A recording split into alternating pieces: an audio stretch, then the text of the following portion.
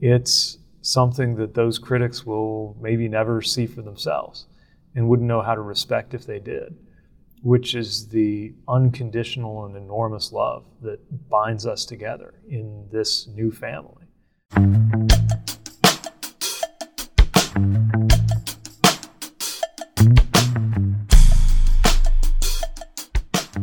The last time Secretary Pete Buttigieg and I spoke at length was the summer of 2020. With his historic presidential campaign in the rear view, he spoke optimistically about the future of this country and expressed the desire to continue to serve it. Back then, he was still Mayor Pete, and in a lot of ways, he always will be. But Secretary Buttigieg is a different person from the one the nation first met. Fatherhood can do that to a man. So can politics. And unfortunately for Secretary Buttigieg and his husband Chasten, those two worlds merged into one almost as soon as their children were born. That was just in 2021. And while one would think the anti-LGBTQ rhetoric aimed at the couple would be a thing of the past, here it is, 2023, and former Vice President and presumed 2024 presidential candidate Mike Pence decides to rehash some old homophobic and sexist remarks about Secretary Buttigieg taking paternity leave. The criticism was swift, starting with the Biden administration calling on Pence to apologize. Of course, not only has he not apologized, he later accused the secretary of not being able to take a joke, as if being a father in the hospital as your newborn twins are fighting to survive is somehow funny. Chasten responded quickly on social media as well as television, like this appearance from ABC's The View. But the thing about what he said is it flies in the face of what he says he is. He says he's a family values Republican. And a faithful one. Yes, so I don't think Filled he's practicing what he preaches here, but it's part of a much bigger trend, I think, attacking families. And it wasn't just about attacking the LGBTQ community, because someone wrote this and he checked it and purposely said maternity leave rather than paternity leave, but also it's a bigger conversation about the work that women do in families, right? Taking a swipe at all women in all families and expecting that women would stay at home and raise children, I think is a pretty misogynistic view, especially from a man who just last year said that we should be supporting more people who adopt. Yes, the criticism came from many corners. However, we have not heard much about the matter from Secretary Buttigieg himself, who has been dealing with the fallout from the train derailment in Ohio, a rash of near misses at our airports, and the recent Senate hearing regarding his agency's 2024 budget request. In short, he's been busy. Which is why we're grateful he made some time for us at Life Out Loud to not only address his latest dust-up with Pence, who was governor of Indiana while Pete was mayor of South Bend, but also the journey to parenthood and what he's learned since becoming a father. I don't need to remind any of you about the hundreds of anti-LGBTQ bills that are out there. Some seek to ban gender-affirming care. Others, discussions about sexual orientation in the classroom, which will make teaching about historic figures like Secretary Buttigieg complicated, which I guess is the point. Unfortunately, because of his schedule, we had less time with him than we would have liked. In the end, my hope is that you not only hear the love that the Secretary has for his family, but also further understand why we dedicated this entire season of Life Out Loud to the various ways families are formed. These anti-LGBTQ bills, these laws targeting trans youth and their parents, they are more than just political calculations. They impact the tone of our culture and impact real people. Children, like Joseph August Buttigieg and his sister, Penelope Rose. Not yet two, and yet sadly, already a part of politics, if that's what we want to call it.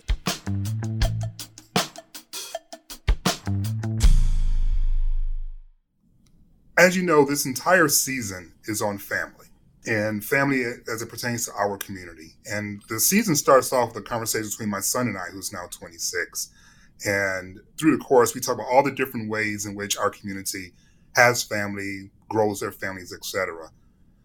Do you remember where you were when you discovered that you and Chasten were indeed going to be dads? Yeah, so Chasten and I became dads on about 24 hours notice. We had been on a list for adoption for probably about a year. Like a lot of parents hoping to adopt, we'd had a couple of false starts, had our hearts broken a couple of times. What do those false starts look like? You know, you get a call, sometimes you even get a call and you get a very specific kind of description of mom who's making an adoption plan, sometimes a surprise, so-called surprise scenario where she's given birth and is deciding what to do next. And sometimes you're gearing up and about to get your bags packed, and then you find out that it's fallen through. And this is something that so many people who've grown their families through adoption have experienced, and we had our fair share of that. And so by the time the call really did come, there was a part of me that wasn't totally sure whether this one was real. But within a few hours, it was clear that it was. I was on a trip. I was traveling to the Southwest, part of my job as secretary.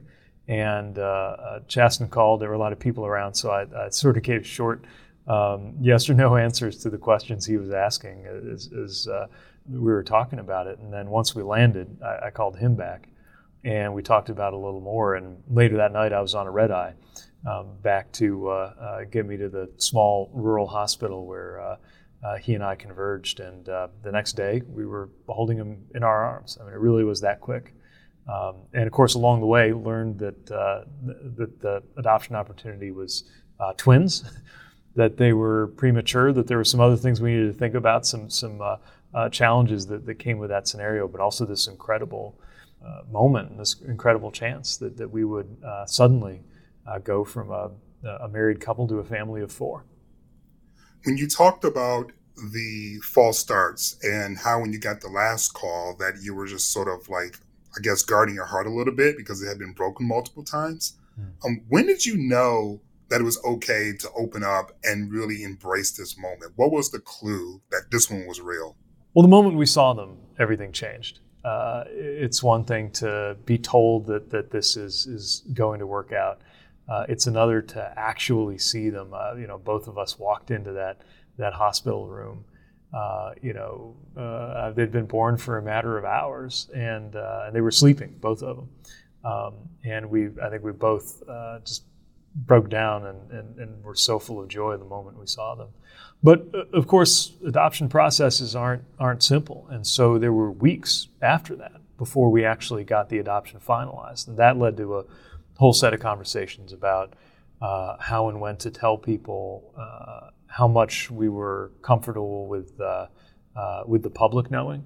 On one hand, we're excited to share our news and wanted to make sure that it was clear why I was stepping back a little bit from being on TV all the time and out and about every day the way people were used to me being. And on the other hand, not wanting to do anything that could complicate or jeopardize the process of getting it finalized until the moment we went before a judge.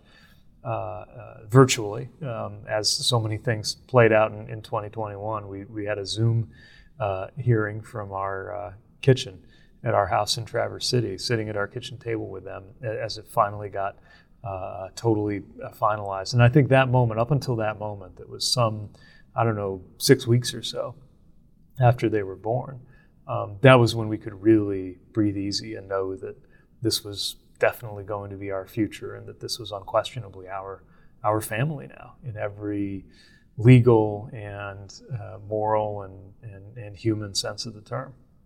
I just want to walk back a little bit and just sort of peel back the timeline, just so listeners have a better sense of what you and Chasten were both under, and the rest of your family as well. Because, I mean, when you bring in life into the world, there's grandparents and aunts and uncles and cousins and the whole nine, and they're all holding their breath. From the point in which your children were born to the point in which the adoption was finalized, you're saying that was a 6 weeks process? Maybe a little longer than that, but yeah, roughly. That's how it worked out. It started with, of course, going to the hospital, seeing them for the first time, and then because they were born a little early, they weren't ready to leave the hospital. They each needed extra care for different reasons, which meant a couple of weeks where we didn't really leave the hospital either. We were all in that room. So were at various times Chasten's parents and my mom. And in a way, even though that was challenging, because of course, like any new parents, we wanted to get them home as quickly as possible. We also benefited from being able to see how different nurses would give advice on how to swaddle them and fold a swaddling blanket, and how to give them the right kind of care, how to give them a bath, what to do when it didn't seem like they were taking the bottle the way they needed to be. All the things that we needed to learn for them in order to be able to take care of them. And then finally the day came when they were cleared go. We got them in those little car seats, and pretty soon had them home in Michigan.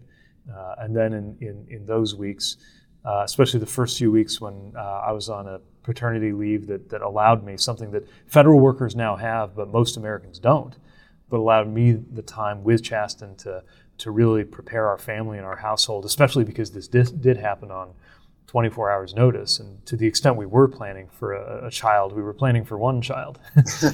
And so everything from getting the gear to just, knowing all the ways that our lives were going to change. Of course, it's a ton of work. I'm used to very, very hard work, from serving as a mayor to this job to running for president to being on deployment in the military, but never like this, where once we realized that what we really needed was a shift system so that each of us could get at least a little bit of sleep. My day started at 3 a.m.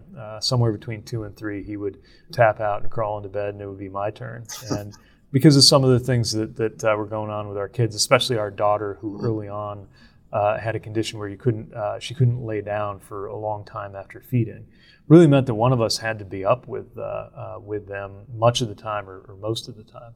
But we had the space to figure that out. And then as I began resuming more and more work, first remotely and then beginning to go to Washington again, that was when we had another setback, which was that they were hospitalized with RSV. This is a virus that affects a lot of people. You and I get it, it'd just be a bad cold, usually. But it can be lethal especially for little kids, especially for premature infants.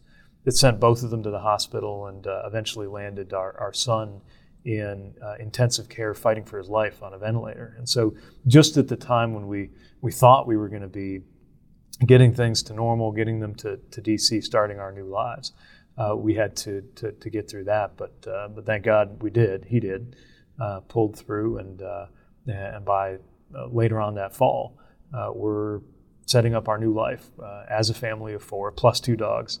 Under one roof in Washington, and like all working parents, after that huge change comes to your life, figuring out what that meant for us and how to do right by our responsibilities outside the home and our responsibilities to our 2 new, amazing, beautiful children. Absolutely. As I told you earlier, I too am a father, and I find in my life that the best days of my life, as well as the worst days of my life, are both connected to being a father.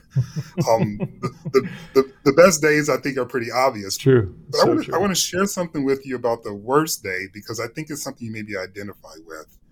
I was in graduate school. At the time, I was still married to my ex-wife, and so she also was in graduate school. We both were graduate assistants.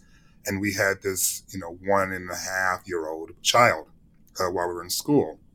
And he had contracted a virus that forced him to be in the hospital for about 48 hours overnight. And, not comparing our situation, obviously, to what you and Chasten went through, but it taught me right away about the fragility of life, what was required of me. But it also showed me just how powerless I was. That was really nothing I could do but just be there for my son. And seeing him with the IV and all of that, like, it really, I can't get that vision out of my head. And so I guess my question to you, would be, understanding everything that you went through, everything that your family went through, what is it like to hear people say disparaging things about your family? I know for me, when someone came for my son, I tore his head off. I'm just curious, how are you and Chasten dealing with being the focus of these attacks with that background? Yeah. Well, first of all, I know exactly that feeling you're describing, and I remember it. One thing you notice when you have children is how completely dependent they are on you. But another thing you begin to discover is how dependent you are on others, and when you're encountering the healthcare system, even from the very fortunate position that we did, having a good health insurance and seeing our kids get very good care. You realize how much really is out of your control, especially when you have a tiny, weeks-old child fighting for his life. And you realize in those moments what really matters and who you really count on. And we would not have got through that time if it weren't for friends and family who were there for us, not just emotionally, but just in very basic, practical ways, helping us figure out the logistics of me looking after our daughter while Chasten was in the ICU room with our son, and then switching places and making sure somebody was with them at all times. And I think because of that, to get to your question, maybe the attacks didn't get to me they would have if I weren't being daily reminded of what was so important. Don't get me wrong, it is galling for people, especially people who go on television talking about family values. And then when your actual family is struggling, they use it as a way to attack you or as a political football. Don't get me wrong, that definitely gets to you at some level. But at another level, you realize that that's just politics. And when you're face to face with a life or death struggle involving your child, and that comes out okay, it becomes less important to you that the political game comes out okay. Because if you got to choose between one of those things working out, it's an easy choice. The thing you want and need most to work out is the well-being of your family. And it allows you to remember that so much of the rest is noise. It doesn't make it okay. And there are different ways in the political and the policy space that so many families are under attack right now. And yet, when you can put it in that kind of perspective, at least in our journey, in our path, it was one of the many ways that having kids gives you a healthy reality check on what matters most in life. You are so right, because, let's go ahead and talk about the elephant that's in the room. Vice President Pence obviously has said some disparaging remarks about you, about your family, and rehashed some old jokes, and is trying to continue this criticism on the media in various different ways. And you hadn't really talked about it much. And I guess what you're suggesting is that what you just didn't think it was worth your time, I guess, or not worth the investment of a response because you were very focused in on your family? Yeah, kind of, especially when these things are a play for attention, right? When somebody's doing stuff like that in order to get attention, especially for the purposes of presidential politics, and we come home and we know what matters most. Don't get me wrong, we'll stick up for our family. Chasten has stuck up for our family in amazing ways. But the last thing you want to do is reward that kind of thing with your attention. I think the best answer to a lot of these attacks and a lot of this meanness that's out there, the best answer is to be a thriving family, or to do everything you can to be a thriving family. The best answer to people out there who don't even think we count as a real family is the love and the beauty of our family itself. It's not a zinger. It's not a tweet. It's something that those critics will maybe never see for themselves and wouldn't know how to respect if they did, which is the unconditional and enormous love that binds us together in this new family that gives a different kind of meaning to my life. And that is the foundation for our two children, now a year and a half old and growing, to continue to grow and to continue to thrive. And they're the best answer I have to so many of the uncertainties and so much of the ugliness that's out there in the world, the political world and everything that comes with it. What has surprised you most about being a dad? Everyone has these ideas about what it's going to be like. You get advice, you might read some books. You strike me as someone who may have read some books and researched ahead of time, and then you get the job, right? What surprised you? Yeah, there's no owner's manual for this, right? Not at all. I think the never-ending nature of it had been described to me, but I didn't really understand it. I think that, if you try to tell somebody why it's so demanding to chase toddlers around or to look after them, make sure they're fed, it doesn't sound as hard as it is, I think, because it's not the fact of it in any given moment that makes it so demanding. It's the commitment that comes with it. It's the fact that every moment you are responsible for the well-being of your children. And that's a feeling that can fill you with purpose, and it can also wear you out. And there's no amount of reading and writing that can really help you understand that. Another thing that I didn't fully understand was just how physical parenting is. I mean, just the picking them up and putting them down and getting them changed and the feeding and the running around. Maybe that'll get a little simpler when they're... Oh, come on. You were in the military. Yeah, and that's the thing. So I thought I knew, and I've worked out a lot. I thought I was very comfortable with that sort of thing. But it's just different when you got moving targets, when they get more and more sophisticated, evasive maneuvers at bath time, and when you're trying to change them and when you're trying to keep them eating their food. It just, I don't know, it requires something different from you. And the other thing that I think I learned gradually is that there's no question of getting your old life back, and you shouldn't even want that. But it takes a while. At first you think, well, once they're sleeping through the night, then life will be a little more like normal. Or, once they can walk on their own, I don't have to carry them everywhere, that things will be a little more like normal. Once they start in daycare, things will be a little more like normal. And maybe that's partly true. But what's more true is that your old life isn't coming back. Mm-hmm. And when you think about it for a minute, you'd never want it to.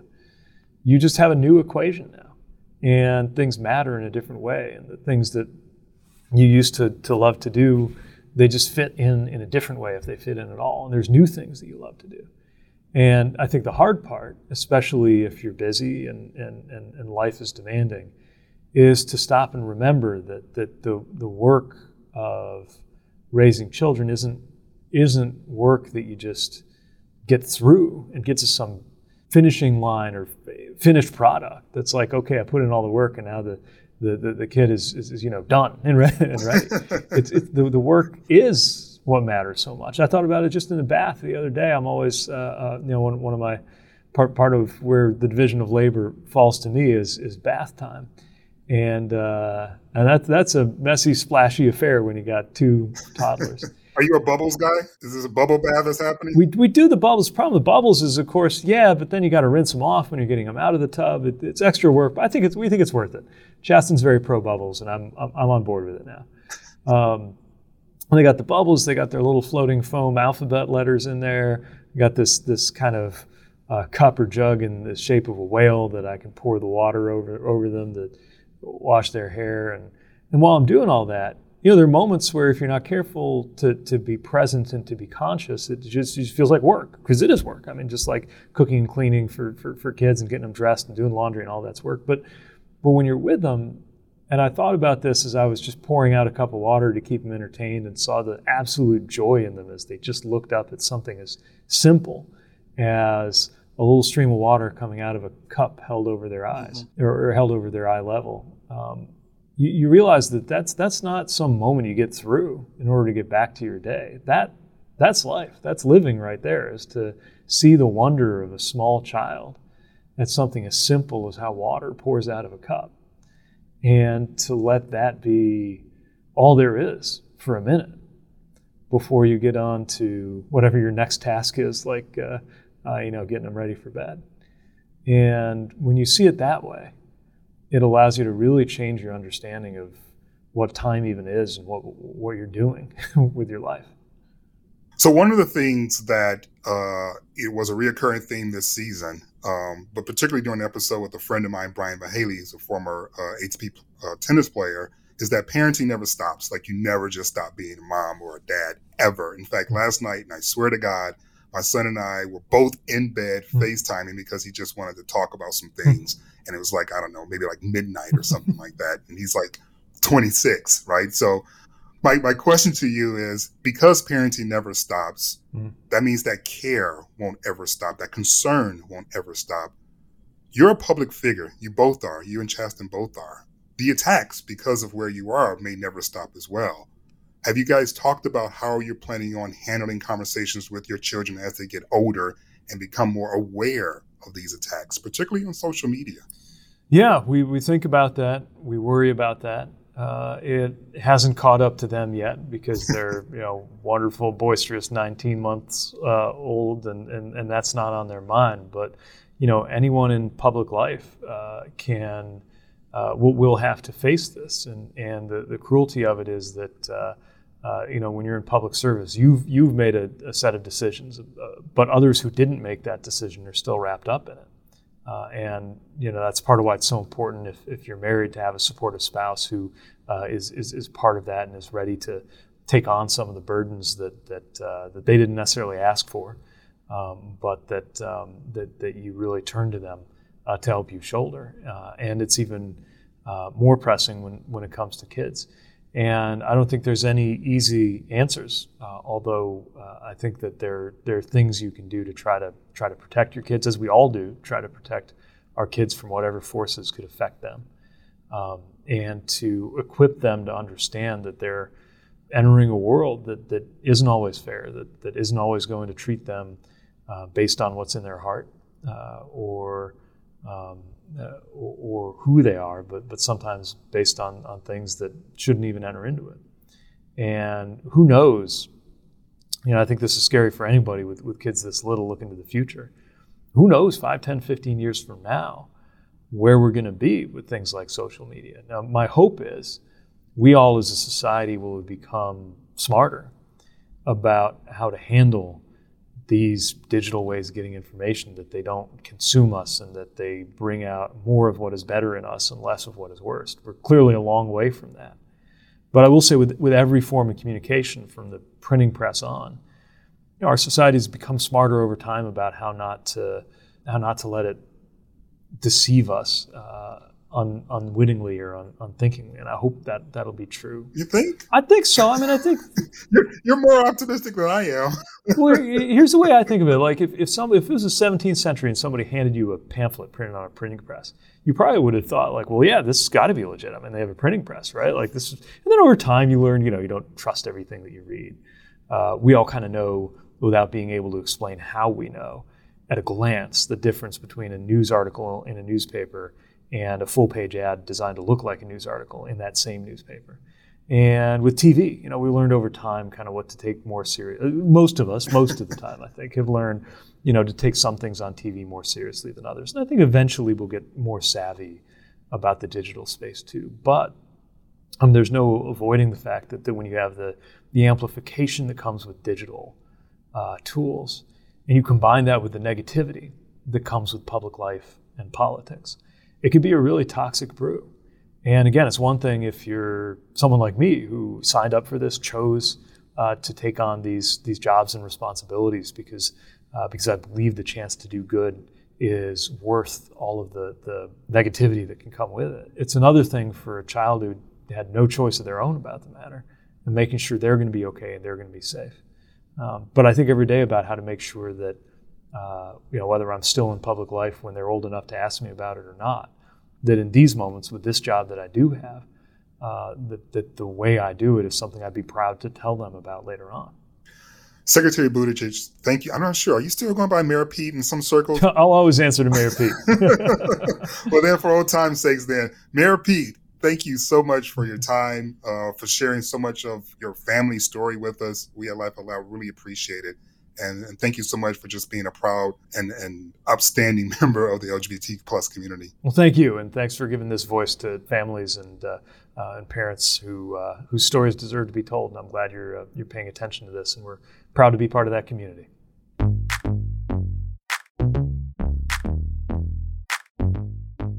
Life Out Loud with LZ Granderson is a production of ABC Audio, produced by Trevor Hastings, Lakia Brown, Brenda Salinas Baker, LZ Granderson, Cameron Shatavian, and me.